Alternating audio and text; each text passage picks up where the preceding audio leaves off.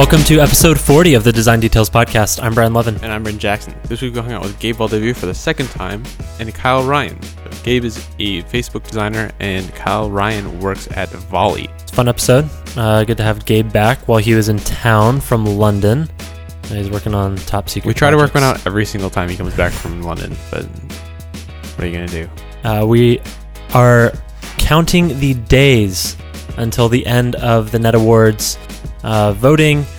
We have been nominated for Podcast of the Year, so if you're enjoying the show, we would love your vote. If you go to designdetails.fm, we have a banner along the top. And if you're enjoying the show, just go there, click the link, and vote for us for Podcast of the Year. When this episode comes out, there will be like 5 days left. So Final time stretch. is short. If you haven't done it, just find it in your heart to take 2 seconds to go to designdetails.fm. Or at least tell your friends, or like not so much friends, just to do it. At That's fine. designdetails.fm. Every vote counts the same. It doesn't have to be yours. You can make other people do it.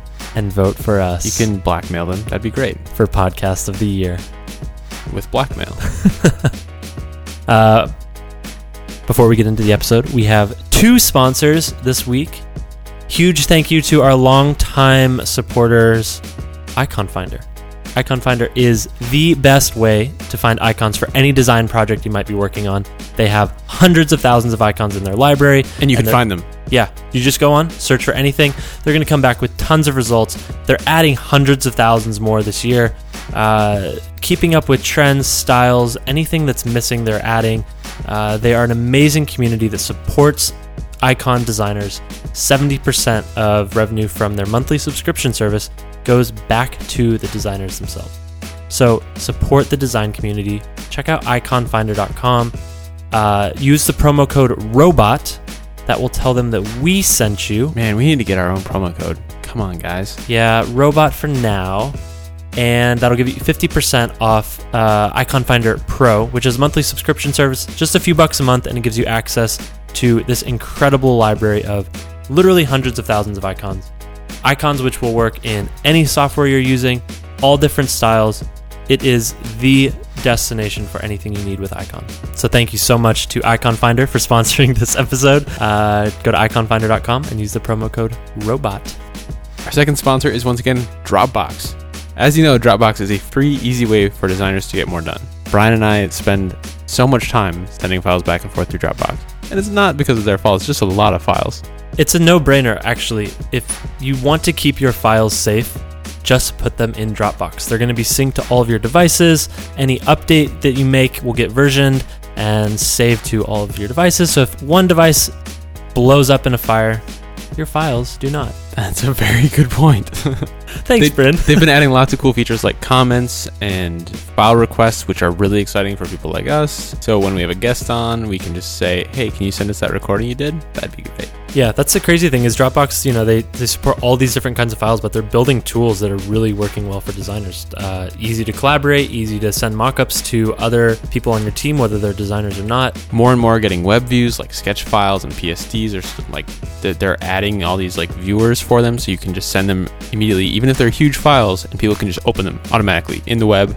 They don't have to have the app, it just works. Dropbox is amazing, and we really appreciate them supporting the show and supporting the design community. If you want to learn more about Dropbox and how it can make your life easier as a designer, go to dropbox.com. Thanks again to Dropbox. And with that, let's get into episode 40 with Gabe Valdivia and Kyle Ryan. What are you guys working on? So I work for Facebook, a team called Friend Sharing. And what we work on is kind of like trying to understand how people share and what are the kind of barriers for sharing their lives. So if you look at the way people share today on Facebook, it's a bit kind of like a success theater kind of thing, where we have a system that is only optimized for sharing your best moments, right? Like we have like people share when they get married or when they have a baby. But we don't really encourage people sharing like all the minutia in their lives. And that kind of like paints a poor picture of who you are in terms of like how authentic you can be and how you can have a representation of your identity on Facebook. So my team is kind of like in charge of getting people to explore how to share the things that you don't typically share on Facebook and provide solutions that enable that kind of sharing. What would be an example of something you're helping encourage people to share? So one thing is something that the kids call double Insta, which is What? Yeah, you haven't heard about this? I haven't heard about this either. See? You actually are a kid too, so you I'm should not know a kid this. anymore, so I wouldn't know. But continue. Yeah, so there is like unspoken rule about in social media, but especially on Instagram, which is you're only supposed to share one Instagram a day. Oh, What? I see. Yeah, Why? I have definitely broken that rule many times. Really? One a day? one a day. That's what they say, and it's because there's a few different reasons. But this feeling of spamming your friends and the fact that you're just like cluttering their feed really kind of like inhibits your ability to or your willingness to share something. So we're exploring solutions in which you can share multiple times a day and don't feel like you're breaking this unspoken social rule known as double Insta. That's dumb. What we're doing. No, I meant like Just the my life's rule. work, I don't. man. No, Yeah. Just called it dumb. Whatever. I just don't get why like there's these weird like social rules around the internet. I mean, Like don't post more than one Instagram a day. Like Well, that's like, why are there dumb social rules when you go out to eat with your friends? You don't. I don't know. I ignore Sit there- those, and you yell at me. Yes. No, you actually don't. I mean, if you think about it, any social media platform is technically or virtually a room full of people, right? And when you post into that room, is you kind of like shouting to that room something that you feel that they should listen to, and that is a lot of pressure, right? It's kind of like you standing in front of 1,000 people with a microphone and saying, "Say something worthy," and that is, like that inhibits your ability to kind of be authentic in this platform, and you only share the things that you're excited about, that you feel proud about. But nobody would share something they're embarrassed about or something that they feel vulnerable about. So that's the kind of like thing that we want to encourage, because a big kind of mission for the company is to get people to be as authentic as they can online, so that when let's say I befriend you on Facebook, I have an understanding of who you are as a person, as opposed to who you want to like portray you are. It's like how when people take personality tests, they usually fill it out as the person they want to be rather than the person they are.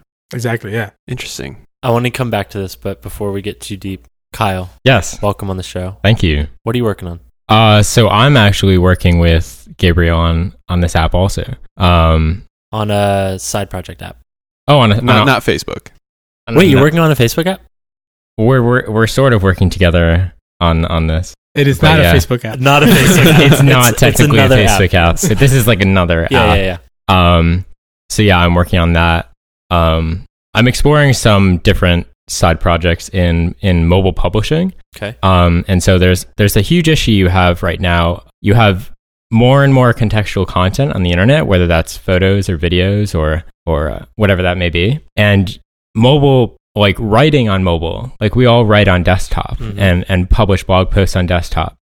But there's all this contextual information on our phones, and getting it off our phone onto a some sort of publishing tool that allows you to share that content in a more in a way that's you can share more things. And like when you share on desktop, you only share text mostly. Okay. But now when we're getting even with this app, we're sharing videos, and not only are we sharing videos, but we're also sharing this like communication with like reactions to your videos. And so I don't know, there's a lot in like mobile publishing, and you see this trend towards more and more and more information on these tiny screens. Sure. And a scroll view doesn't work in many of these cases, because if you have a 20-page, Medium article or blog post, it's very, very hard to consume that content on a scroll view.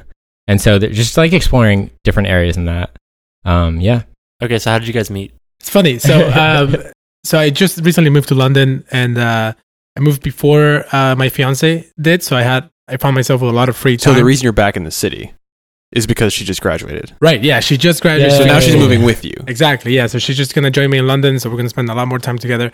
But before that, I had a lot of free time in London by myself in an apartment. And I just had a few ideas that I wanted to try out. And I sent out a calling on Twitter. I just asked Twitter. Yeah, if anybody wanted to work on a video related app with me, that I needed some engineers to help me out. And we literally just like he somehow saw that tweet and reached out to me. And Yeah. So Why were you following him on Twitter? I was not actually. Ah. So phew. a friend of mine, Neither we do, don't worry. a friend of mine was following him and like CC'd me into the tweet and was like, he knew what I had worked on and things I had worked on. And he was like, yo, you should work with this guy. This guy is cool. And then we worked together. Nice. So it's like this very network effect thing that happened Yeah. with finding people to work together. Yeah. I How think long it's really have you guys interesting. been working together? So it's been a couple months now. Couple months, yeah. And you just met in person for the Yeah, first this is the time. first time I actually see his Isn't that face. incredible? And now you're The power of the recording. internet I to know. bring Dude, people Twitter- together. Twitter's the whole reason I'm here. Like, it's insane. Yeah, Twitter is actually the only reason I have my job. Moved This to is- San yeah, Francisco. yeah. This is what really concerns me about them not having a good business model right now. It's like, I can't imagine the internet without it now. Yeah, because for all the negative things that Twitter is going through right now, I think like it has been instrumental in not only me but like so many other people being able to connect. I found my job last summer through Twitter. I like messaged the guy through Twitter. Obviously this and just like so many great things have happened through Twitter. it kind of blows my mind. Like, it's like it's in its like shitty teenage years right now. Well, this is what I wanted to bring it back to, Gabe, because Twitter and Facebook obviously have different like strategies for sharing, and you share different things on different networks. But it sounds, based on what you're saying, that maybe Facebook's wanting me to say a little bit more of the stuff I'd be saying on Twitter, like a little more ephemeral stuff that like I don't care if it gets lost in the news feed, but it's probably more genuine to who I am. Whereas like right now on Facebook, I might only share these major life events or like the highlights of my life. It's kind of hilarious to me that Twitter wants to be Facebook and Facebook wants to be Twitter. Well, do you agree with that at all? I don't agree with the last statement. No, Mm. I think Twitter has a really interesting following model, which is unlike Facebook's, right? So this following model enables a interest based feed or graph that really kind of like makes you channel all that content towards that interest base. So we're designers, we typically follow other designers. So any design related topics, we funnel it through Twitter. In the case of like musicians, it's probably the case and they do that with music, or anybody else with depending on their interests, right? They craft their social graph based on their interests, and that enables them to kind of like pour the content about that interest into this space. The thing about Facebook is that the friendship model is different than following, right? So if I befriend a lot of people, that actually hurts me because it clutters their feed and it clutters my feed with them. It increases like the noise to signal ratio. Right. So and the reasons why you friend someone on Facebook are different than the reasons why you follow someone on Twitter. Facebook is typically more grounded on real interactions. So somebody you meet in real life, then you friend them on Facebook. So the barrier there for sharing is different, right? You don't typically use Facebook to share just your posts about design. You use them to share your posts about your life in general. And that, because it's more broad and more vague, in my opinion, is more valuable, but it is harder to kind of like break through that barrier and really share authentically without just like bragging. That seems like a huge roadblock, especially, I mean, for someone like me, where I would never share anything about design on Facebook because my friends on there aren't interested in that. See, I wouldn't share stuff on my Facebook wall. In fact, I almost never do. I think the only things I'm only on Facebook because Gabe blackmailed me into it before he came on the first time, right? The only things I've shared on there were like success stories, like when we launched Privatize and that got a bunch of press, and then when we launched this and that got some attention. Like those are the only things I've really posted on there. But I'm on Messenger like 100% of the time, which is very similar to how I use Twitter. Yeah, so if somebody just friended you on Facebook, they would think you're like super successful and a great guy. But you're actually Little do not. they But know. everyone knows better. Yeah. So that's the point. Like really enabling you to feel safe to share the things that you don't typically share on Facebook it's a big problem. It's a lot about like behavioral kind of like psychology and how to interact in a way that is authentic. It's like something that is really closely tied to this huge audience that Facebook now has. You know, everyone on Facebook has an average of like hundreds of friends, which is really intimidating. I when think you, I when have you friend someone. 90. Well, normal people, no. No, that makes sense. Yeah, so I think I used to use Twitter as a discussion platform. So like if I had a question or something I wanted to discuss, I would use Twitter. But in the last 6 months, I've been using Facebook for As a discussion. as a discussion tool. So Like, I might have posted something today where I wanted to get people's opinions about something. And Twitter's platform sort of discourages those like very high level discussions where, you know, you have one comment and someone can actually reply to that comment. And so on Twitter, it sort of disables that interaction between multiple people. But on Facebook, you just see a thread of all these comments and people, it's just so much easier to have a discussion on Facebook these days. But then again, like, you know, am I using Facebook to share my life necessarily? Like, if you look at my wall, you know, most of it is either photos or questions that I've asked my friends, like to gauge their opinion on topics. So yours isn't even so much about yourself as it is. Yeah. I mean, I think, others. you know, Twitter and Facebook have very different use cases, and a lot of people are trying to say, oh, you know, Twitter is trying to be Facebook or Facebook is trying to be Twitter, when I think that's a lot of the major problems Twitter is having now on Wall Street is like, what people on Wall Street don't understand is that, or what Twitter needs to communicate is that it's not trying to be Facebook, it's trying to actually, you know, do something unique and not just trying to live up to what Facebook is. So yeah, That needs to be communicated well to Wall Street. yes, Yeah. no, exactly. That'd be exactly, really yeah. handy. Which, I mean, hopefully, whoever the next CEO is can accomplish that.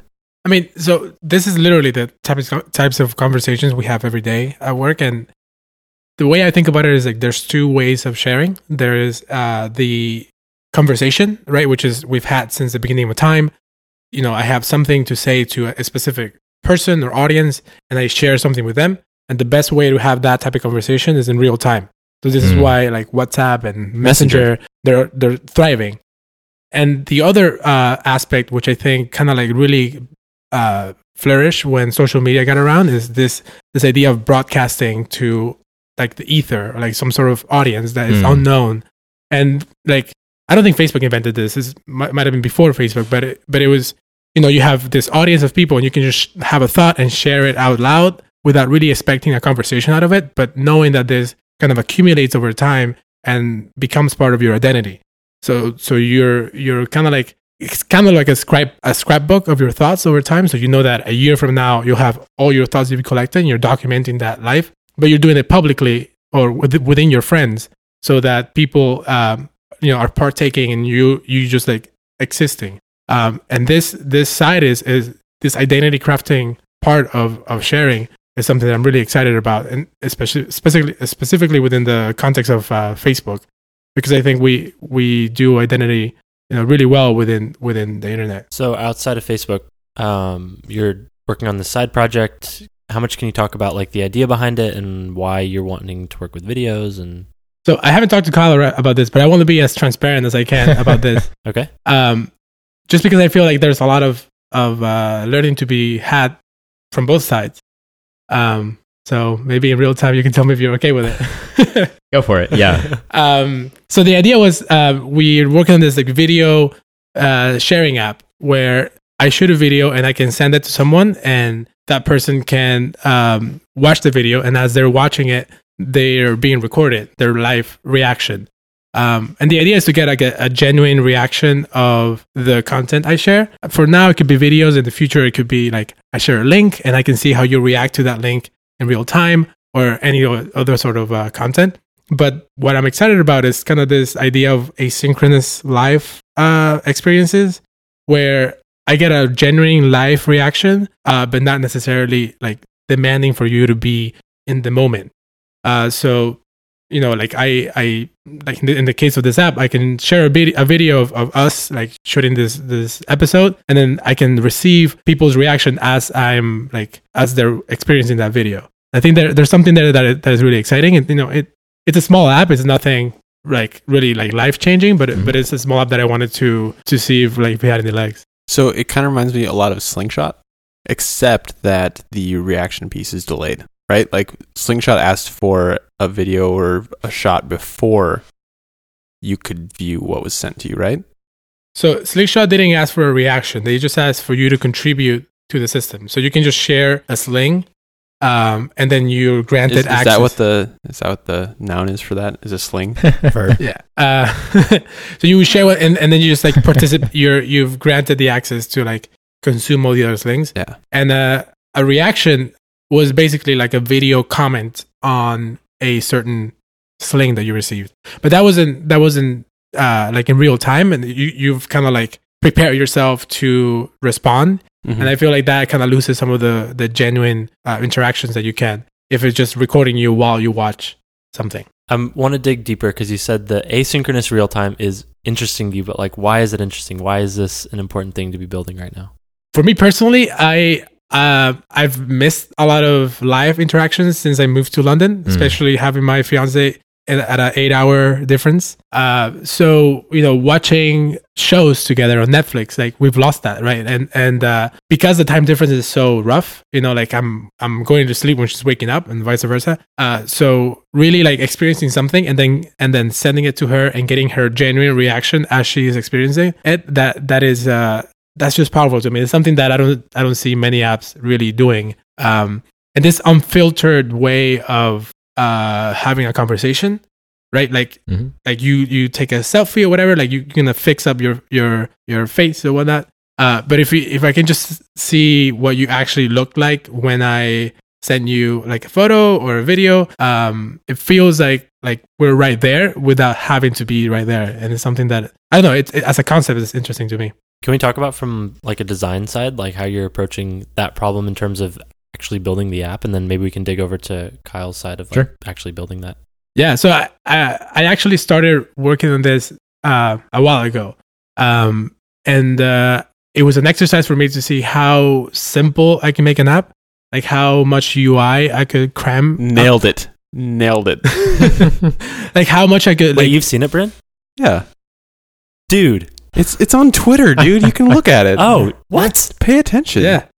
So it's pinned to the top it's of actually Kyle's thing. pinned to my timeline. What the All right. So- Well, now I just feel like an idiot. Well, you look like one too. Anyway, Anyways. I wanted to see how much I could just remove from the app and really make the app like understandable and usable. So removing just all the clutter and just an exercise on simplicity. And really kind of experiment with like gestures and interactions are not typically something you could do in like an app that requires a business to exist, like something like Facebook or etc. Like there's certain things that you can't do because X percentage of people wouldn't be able to figure that out. I wanted to use this as a playground to see like, what if we use this sort of interaction, like 2-finger swipe or whatever, like things that are typically not well adopted, but you can really kind of like experiment with that to just see how people interact with it. How are you gonna help people understand like some of these hidden interactions, like the 2-finger swipes and stuff? How do you approach that? We were still figuring that out. I think there's a magic in discovering these things on your own. Like I think Snapchat did this really well. Snapchat at first was pretty hard to use, and as you understood that you can like swipe for filters or like swipe and then tap and swipe again to like add another filter. Those are things that are not taught to you, but if you understand them, then you feel kind of special. And that is something that I think is a little bit undervalued in general. Oh my God. I want to learn. Okay. I want to dig into this because we just downloaded the Elo app and I was looking at it. I downloaded the Elo app and showed it to everyone. And I was like, what do you expect to happen when I click on this random abstract, absolutely means nothing icon? And your response was just fucking click it. Yeah. And my response is like from a design for everyone, be as clear as possible, like build intention. In a highly conceptual way. Wait, what? Yeah, you're coming at it from like a mindset that is purely conceptual. Right. Explain everything. Right. But it's very different. And where do you draw the line between something needing to be very clear and usable and understandable on the first try versus like we're going to let people figure this one out? I mean, I think it depends what you're trying to do. Like if you're trying to design the next Facebook, then yes, you need to make things as obvious as possible. It's your audience. Yeah, and there's definitely there's a use case for that, and it's a very gigantic use case for that. 1.5 billion people. But there's value in creating experiences that are not for everyone, that are just for a certain demographic that wants to invest into that experience. And theoretically, the reward that they get by investing in that experience is a lot more than they would if it was just like cookie cutter, like really easy to understand. Like if you can capture someone's attention enough for them to poke around your app and really discover the things that make the app functional, I think that is very valuable. I think Rando, an app by us too, a while ago, made this very, very interesting. There's this other app called FaceFeed, which is... is this also a Facebook app? No. It's not related to Facebook at all. But it didn't teach you anything. And what it did is like you send a message, and when you press send, it took a selfie. So the first time you do it, yeah, you used it, you screwed up, yeah, and you're like, wow, I just screwed up the app, and it's like I need to take a shower. It's a jarring experience, right? Like it's like, you know, it just took a selfie of me. But those things that really like catch you when you're not prepared, I think are so powerful. And there are things that you can do in every app, but the apps that do it, or the products that do it, are really special. And the ones that can get away with it and build a business out of it, like Snapchat has done, I think they're an anomaly that should be revered. Yeah, I mean, if you look at it, you know, a lot of people have been using these types of apps for like 2 to 3 years. Mm-hmm. And so when the first iPhone came out, no one knew how to use a scroll view or a tab bar, any of that.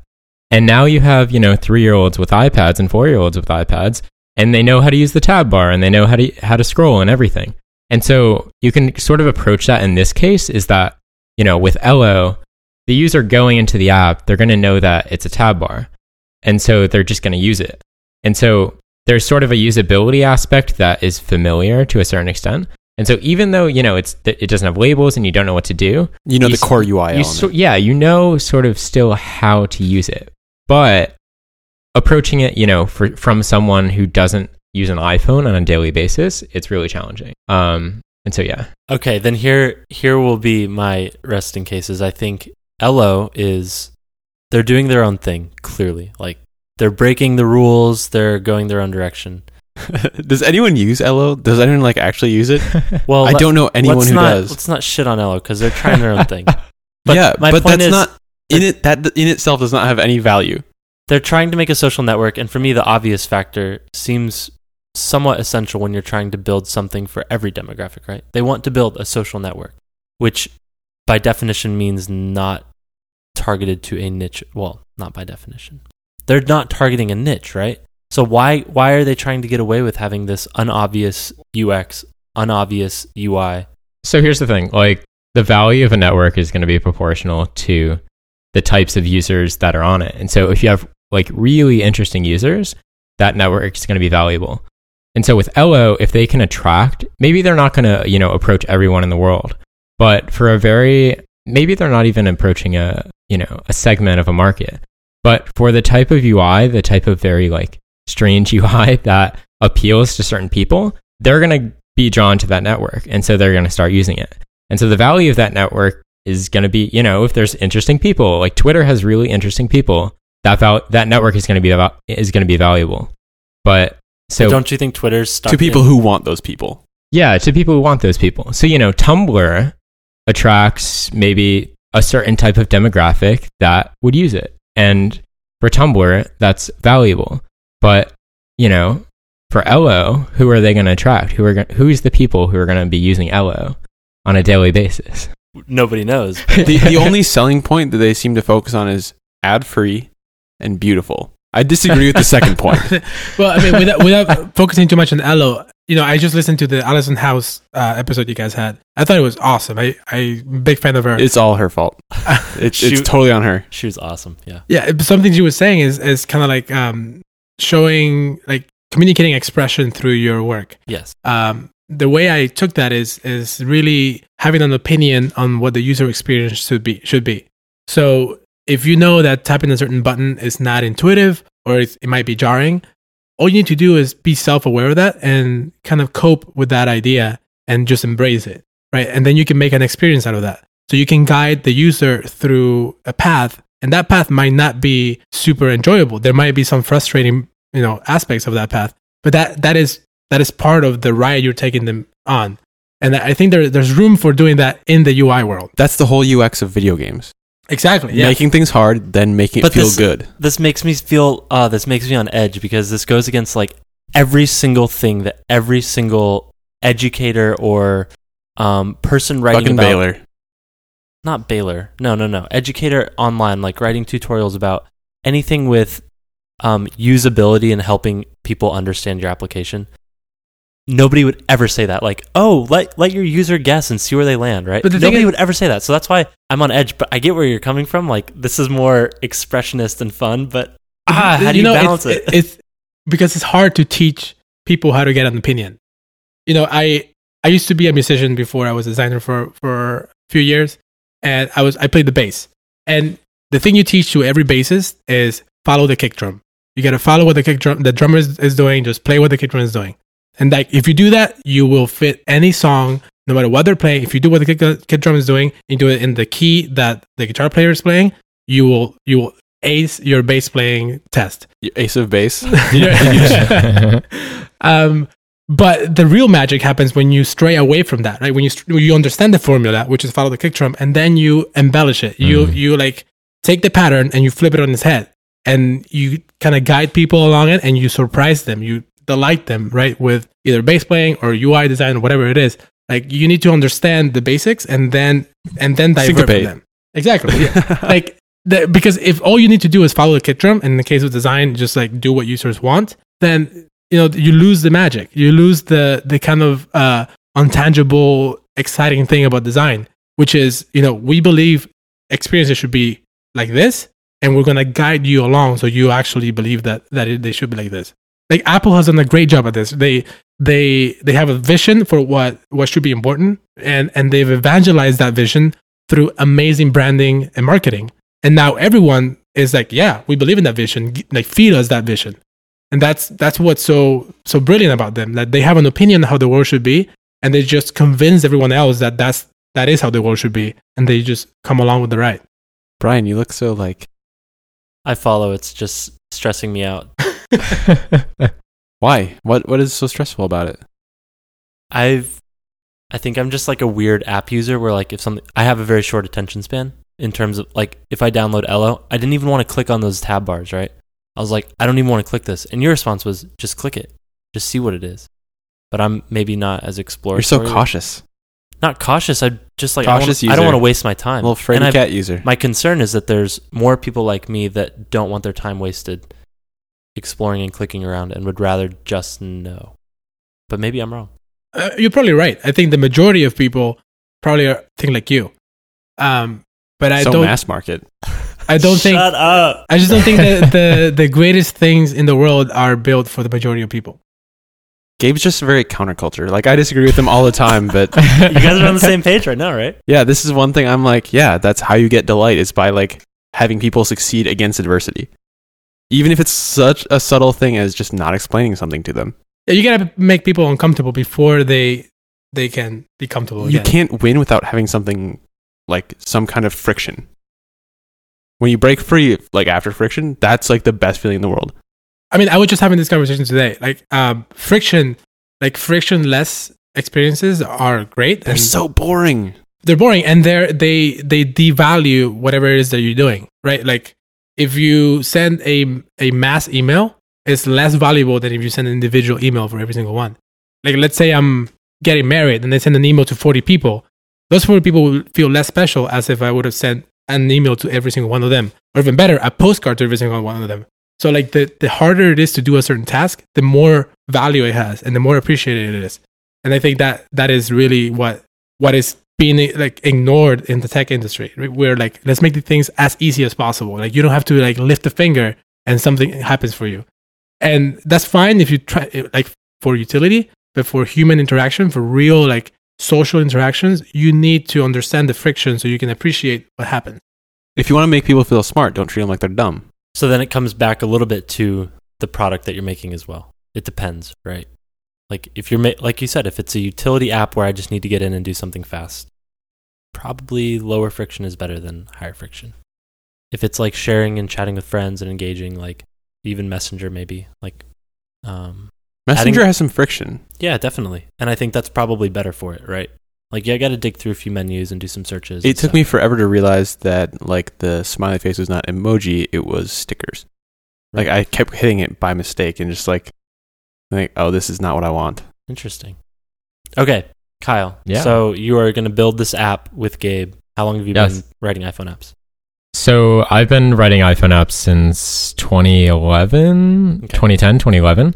Are you primarily an engineer? I'd say, I don't know. I feel like I do a lot of different things. Like I really enjoy design. I really enjoy engineering. I really enjoy like a lot of different aspects of just like building things and making things. And so I didn't originally go into iOS to do iOS. I did it as a side project, as just like, oh, let's see what I can do with this little platform thing. And I was 14, 15, like on the computer. So last year. No, not last year. Yeah. So most of it was just exploration. And I had no aspirations to go into computer science or do any sort of software thing. I was very into like physics at the time, and I thought that was like really, really interesting. And then I just started doing more and more and more. And then it snowballed into everything I've been doing. So what's interesting to you about Gabe's app? Yeah. So is it Gabe's app or is it your app? Both of your app at this point. it is the app. The app. It's everyone's app. It's everyone's app. Okay, so It's all of our apps. how do you feel about it? Like, how's everything going for you on the engineering and Yeah. design So side? a year ago this time last year, I was actually working on a photo video app, and I had worked on it for about 8 months, and I like never launched it because I just like didn't like it. Like I was too strict about what type of user experience I wanted for the user. And I set such a high bar for the user experience. And then I was just like, wow, like, So you never. yeah. And then it's like, wow, you want to have such a great user experience. And from like me alone providing that experience is impossible because I have to do work and I have to go to school and everything like that. So I got frustrated and really, really frustrated. And I was doing other things at the time. And so I ended up just like really enjoying the photo video space because it was so interesting. At the time, I was in college, and that was my first real dive into living by yourself, getting food by yourself, making new friends in a new place. And so I had wanted to augment this like empathy that I could experience through technology. And so the product I was working at the time was focusing on how can you share sort of these and sort of almost actually what we're doing now with Peak, but in a different way, is giving people sort of this window into experience and giving people a window into what you're doing. Okay. And so for me, it was like, I had my parents at home, and right, so you wanna let them know, oh, you're eating dinner or you're at this really interesting place. And so it was all about that. Without getting your parents on Snapchat. 'Cause Yeah, God forbid yeah, they join Snapchat. And but it was a very much focus on, here's one moment and here's the next. And it was like a very like, Mhm. Sequential aspects to like a story almost. Sure. And then Snapchat My Story happened, and then And then you're like, shit. yeah, like but yeah. So how's it going working remotely? Because I feel like that would be It's very interesting. Well, so when you meet someone on Twitter and then immediately start building an app together for 4 months, 4 months, like you have to have a different approach to things, right? Because like normally you work with people in an office and you wake up at 9 and like work, and then you leave at 5 and go hang out with your friends. And so, I come up from a very self-learning background. And so for me, doing a task by myself, sure, that's normal. it's all self-directed.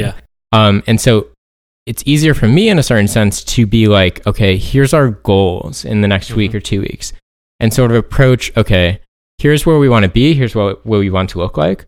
And for someone else where they need constant attention to perform an activity, whether that's a boss or whatever, I think working remotely was so interesting because we would just message each other, say, hey, like, we got to get this done. Like, we have a collaborative task board. Okay, we should get this done and this done.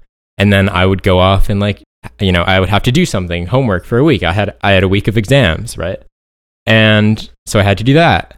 But there's a major focus on, you just have to be so self-directed in what you're doing that I have no obligation to being here. This is, Gabriel, I met him through the internet. Like, right. That's incredible. But there's literally no contract / obligation Sure. to doing anything. It's just because you care, right? Yeah, it's just because like I enjoy this space.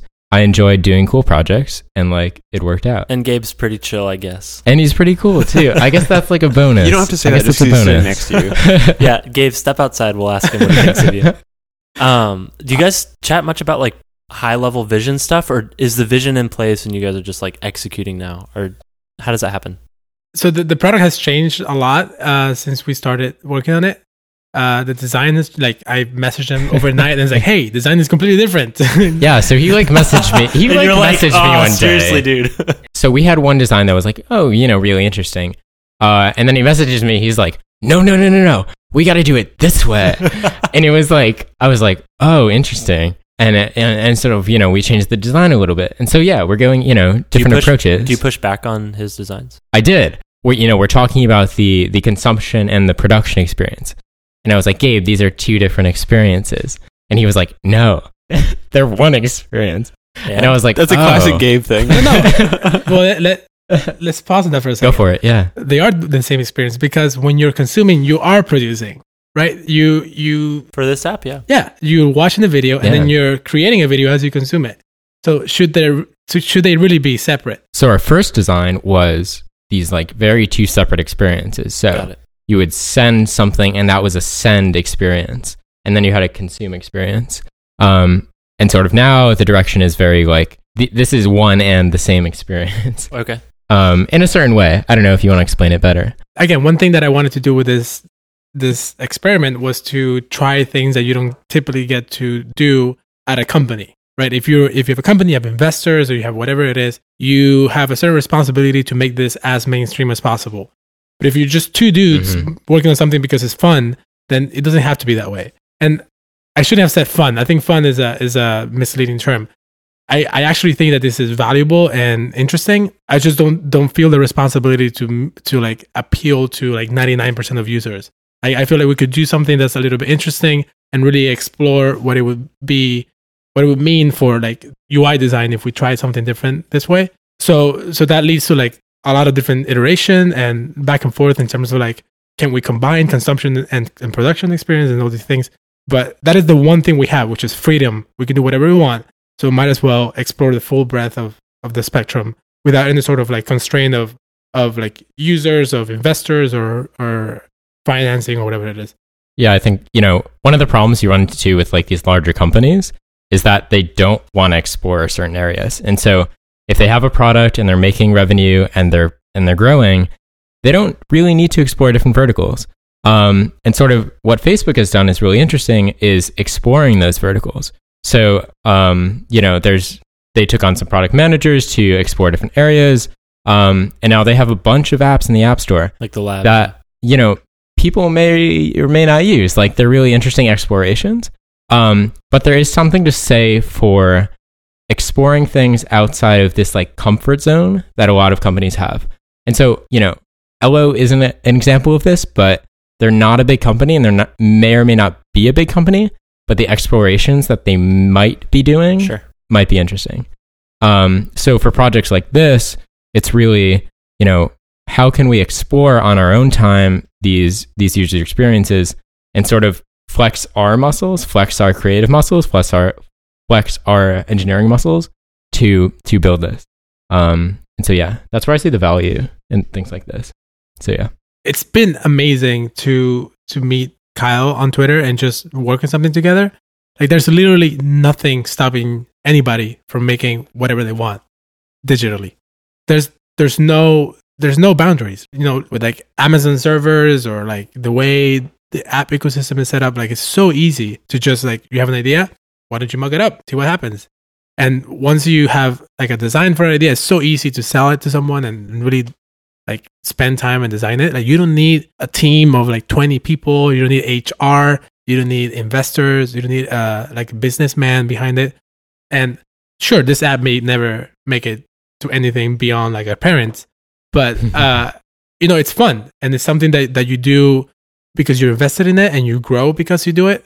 And I would really recommend anybody to do that. Like and do it in the way that is as transparent as possible, so anybody else can learn from that experience. So I feel like a lot of people start these things and then don't launch them, which I've been responsible for a few of those on my own. Same. Yeah. Are you guys going to have this launched soon? Yes. Yes. Is it going to be launched by the time this goes to air? Is it? In like 2.5 weeks? Yes. We will work. We will work Nice. hard. Hopefully. So if you're listening to this, Wow, that is a challenge now. Okay. you have to red over go here. download Peak off the App Store. You know, I don't even think it matters. You know, like just That's a cop-out, Gabe. Classic game. It's easier for it to not to matter. no. I mean, I just work on 5 products and take them to 80%. Specifically 5? Yeah, Or just can I do 5, 4? no 6, just 5. And you'll be a better person or better whatever it is your role. You'll be better at it than you Most were people's role is person. than if you didn't do it, right? Like just invest some time into it, explore the problem space, like really work on the solution from beginning to end, and then do that 5 times, and you'll be a better designer, better engineer, better whatever after you do it. Doesn't matter if like 5 people use it or 50 people use it or 1,000, 1,000,000 people use it. I mean, you get some learnings out of that, obviously, and it's a lot more rewarding if you do that. But there is still value in just like having an idea and taking it as far as you can get without really the cynicism of like, oh, this is never going to be successful. This is not going to be the next Instagram. This is not going to be the next X.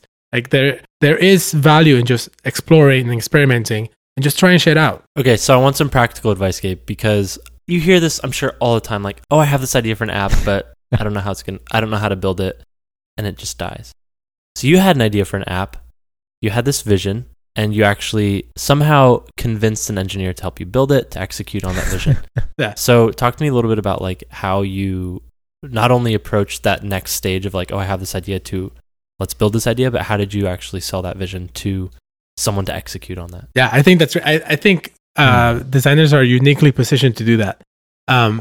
So with the app, with like prototyping tools like Framer, Origami, or whatever, we have like kind of unlocked this superpower that designers have right now, which is we are close to product development to an extent that we can envision the product from beginning to end. Like we can do that, and we can understand the constraints for doing something like that. And on top of that, we have the superpower that we can like visualize it in a way that nobody else can. Like an engineer could come up with like a hacky way of what that product means. A product manager could like explain his way out of like whatever meeting. But a designer could like really put this idea together and make a prototype from beginning to end and really sell what this idea is. And I think it's so easy now with like Origami or Framer or Pixay, whatever it is. You can just take your static mocks, which theoretically are beautiful, and then you can make them a really compelling experience. And nobody needs to imagine anything. All you need to do is like, look, this is what I want. Let's do this, but I'll like with infrastructure and a large scale. And you did that. You created a prototype and sent it to Kyle. Pretty much, yeah.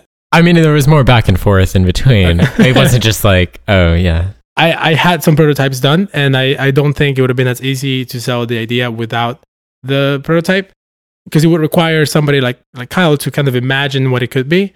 And he may or may not have that imagination in him, which kind of like can make or break the product. But we are now in a world where we can do these things like super easily and super quickly. We can just use all the tools we have to our advantage and just kind of like mock this up. This is what it should be. And it's still like a bit of smoke and mirrors, but it's a really powerful tool to kind of like getting a product, like sell a product, whether it is like a side project or a product within your organization, within your company. Designers are the only ones that can actually take something from beginning to end and really kind of like sell that vision. Did you guys read Josh Puckett's article this week on designing with real data? Yeah, I actually have been working on getting a Sketch plugin built in that pulls from an API, and I was like, oh, yeah, I'm already doing this.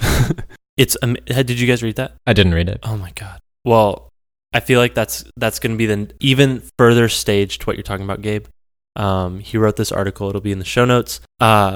Just talking about how like tools like Sketch, Framer, you can get away with some more stuff, but like you're designing these static mocks with gorgeous images and like perfect length titles, and you know exactly how everything's going to truncate. Yeah, you're making up the data. And he wrote this really well organized piece making the case for pulling in real data from APIs to something like Sketch or Photoshop, with really awesome GIFs of how he did it. That seems like even the next step, right? Like it feels like he has his own design tools that are like something other people do not have. I've how never did he seen make those tools. I don't know. That looked like a sketch plugin for some I don't reason. know, man.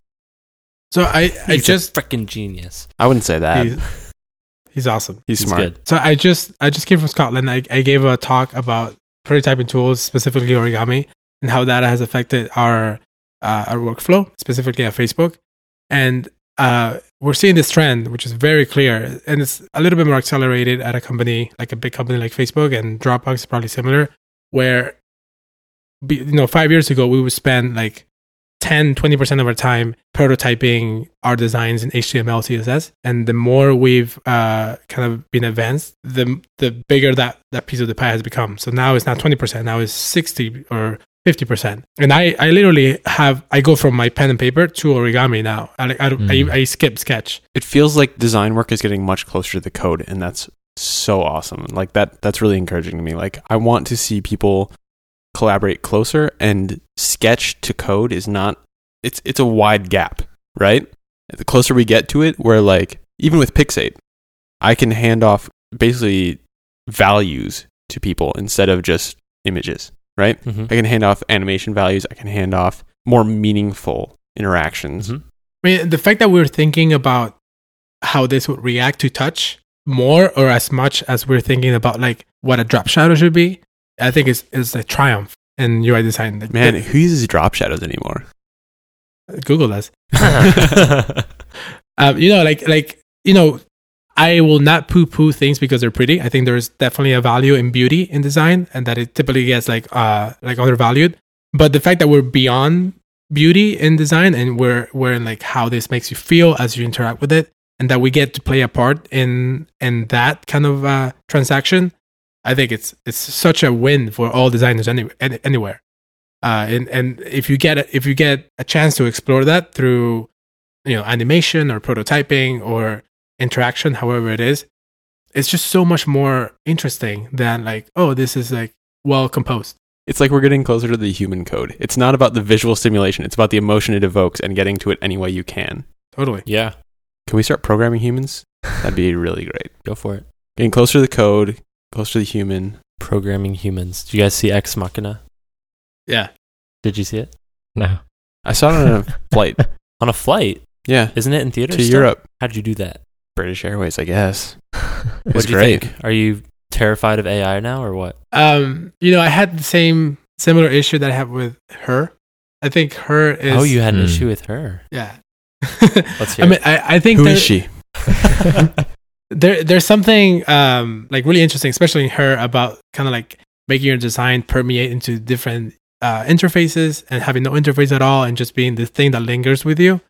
It's really interesting. But this idea that we're going to cross from like our human experience to like some sort of artificial intelligence, and that's going to become blurry at some point, it's really hard for me to swallow. I literally think that what makes us human is like coping and understanding our flaws. And unless we make AI imperfect, we make it like, we focus on AI having limitations that are very real and very explicit, then we're not going to be able to identify with AI the way we identify with humans. Like I can go on a hike with you for 5 hours, and I know you're going to be tired by the end of it. If I go on a hike with an Android for 5 hours, I have no way of connecting with that Android. And that Android has no reason why to pretend that he or she is tired. Your car doesn't pretend it's tired either. Yeah, and you don't have a relationship with your car at all. Have you seen Bryn in his car? It's weird. I mean, I worked on that car startup for a long time, and there's a lot of That car startup. there's a lot of like progress to be made there, but I think the answer is like leapfrogs from transportation or AI is really like how to integrate yourself with other organisms in a way that is genuine and embracing of our flaws without really. What do you think about like bioengineering? Like what if you could become a cyborg? What if you could supplement yourself with technology to the point where Heads-up display contacts. flaws aren't a thing? Like that? Or flaws are reduced to essentially nil. Oh, interesting. We kind of do, right? We have LASIK surgeries right now to like. That's not something that lives on your body though, right? Maybe you're It essentially reduces flaws. Yeah. Yeah. Like there's like plastic surgery, all these things that which introduces flaws.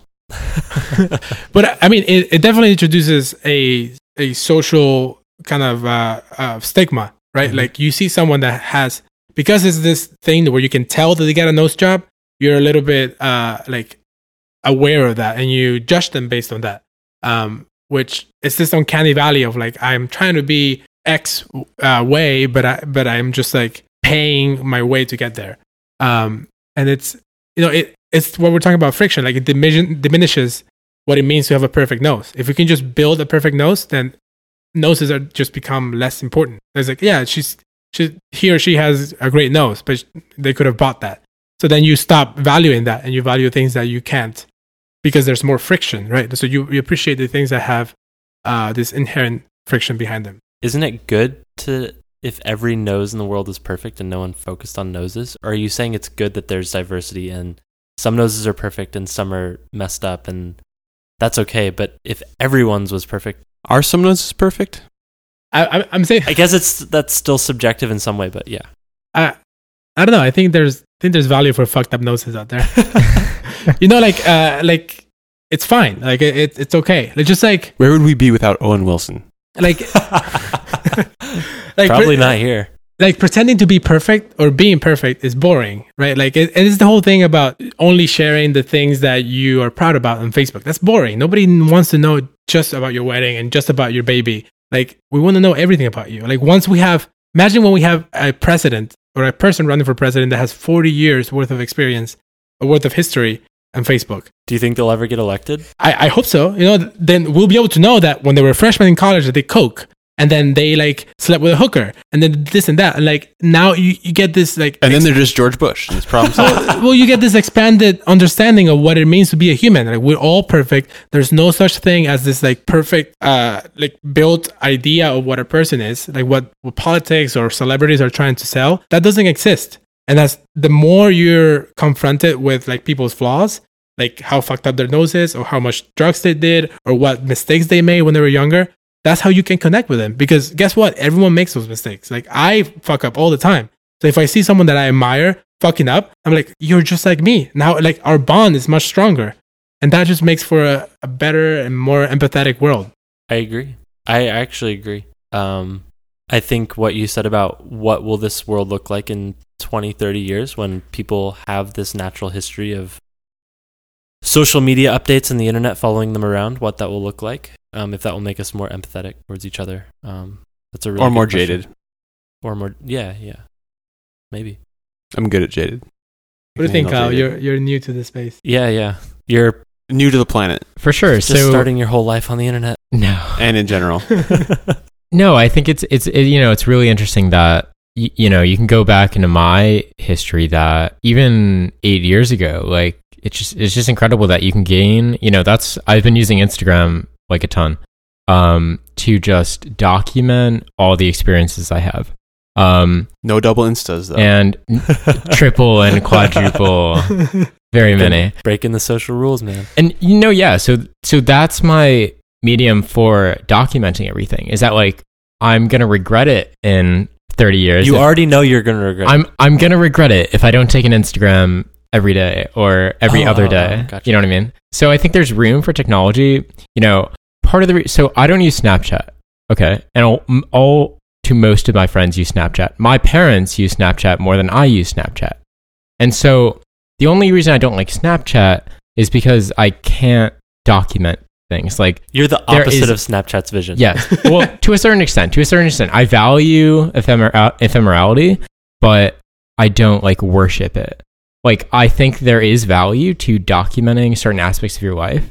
And I think Facebook has done that really well with being able to go back into your history. But yeah, so, Instagram, I can go back to last summer and see what I was doing. Or, it's just like really, really interesting.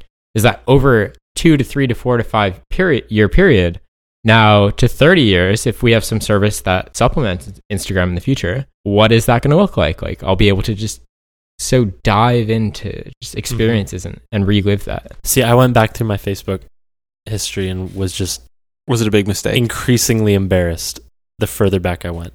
But that's a good thing. Why I is that don't a know. good thing? Yeah. Why is that good? Because everyone is stupid 5 years ago. Everyone is. Like I was a moron 5 years ago.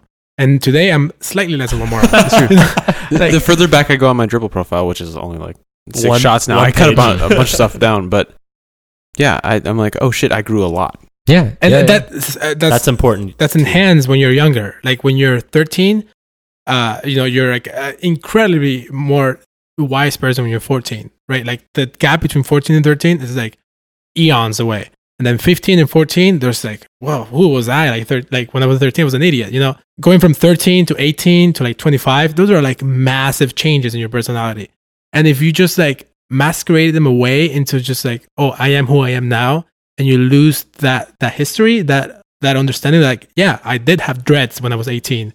And yeah, I did like ska when I was like 15. You look like Antonio Banderas when you were 18. I had an afro in high school. You still do a little bit. It's coming back a little bit right now. Yeah. But I mean that is so much like that makes for our interaction to be so much deeper than if we just saw you right now and I could experience who you are from now on, as opposed to like. Is that not important though? Like just to know the best version of me and then learn with me going forward? Or no, man. Is it helpful for you to know all the fuck ups I've made in the past? You gotta put a little meat in that candy. Nice throwback.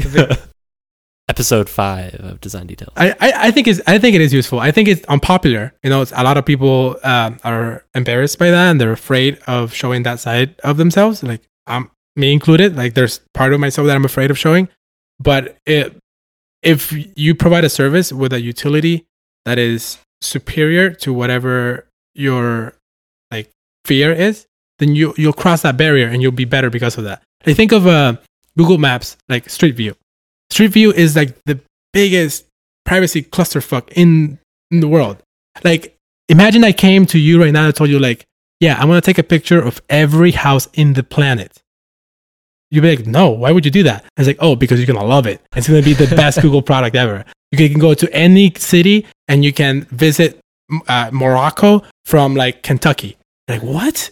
But like, it doesn't matter that you're giving up your privacy because the value is so much better. It is so much. It's so like the utility is there for you. So you need to do the same thing with general interactions of how we behave and really push forward the utility of like opening yourself and becoming vulnerable. It's fine to be vulnerable and it's fine to be embarrassed, to feel fear, to feel judged. It's totally fine because guess what? You're going to judge someone and they're going to feel embarrassed and they're going to be afraid. And that's just going to make for a It's really great about once a year when I go through and delete all the old shit.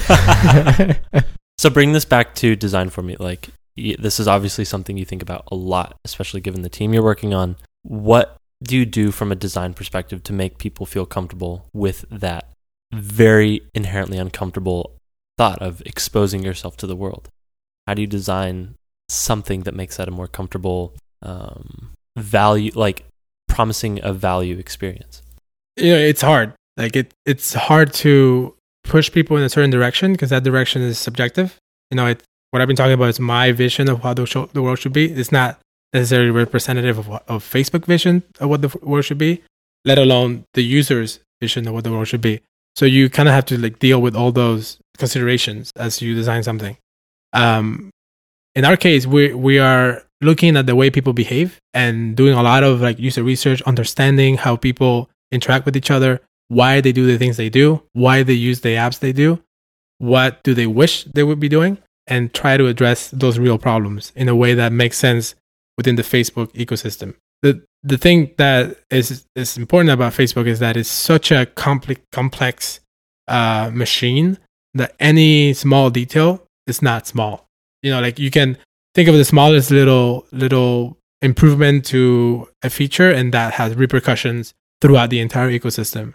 And there's teams that own all these different aspects of that experience that have their own kind of bias and ideas and goals. You need to kind of work with all of them to kind of like get them behind this vision. So, I mean, specifically what I've been doing is just understanding what people want and try to shape the platform so that it makes it okay for them to use Facebook in a way that they don't typically use. Got to make your users better, I guess. I realized after I asked that it was probably a tough question because there's certainly some privacy about what you're working on, right? Classic Brian, never asking deep questions. I always ask people that are like working at big companies where there's obviously like NDAs and Yeah, stuff. yeah. I'm always just ask them like, all right, tell me more. So, Apple, what's coming next? But that was a good answer with the information you have. So I appreciate that. So we are out of time. Yep. Anything you guys want to plug before you go? Yeah, I want to plug my friend's app. Is my friend's Charlie Dietz. He has an app called Cat Chat. So if you want to chat with your cats, you download Cat Chat. The address, like jazz cats or like literal cats? like just the way cats typically Meow. chat. If you want to like access the feline like conversation stream, you can download Cat Chat by going to catchat.fish and download a Cat Chat. Beautiful. Yeah. And do you want to plug your own?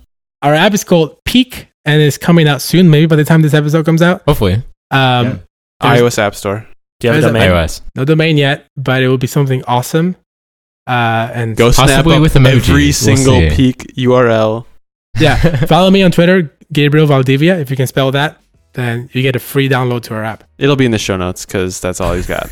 Yeah. What about you, Kyle? What do you want to plug? Yeah, just plugging Peak. And follow me on Twitter. What's your handle? KYLRY.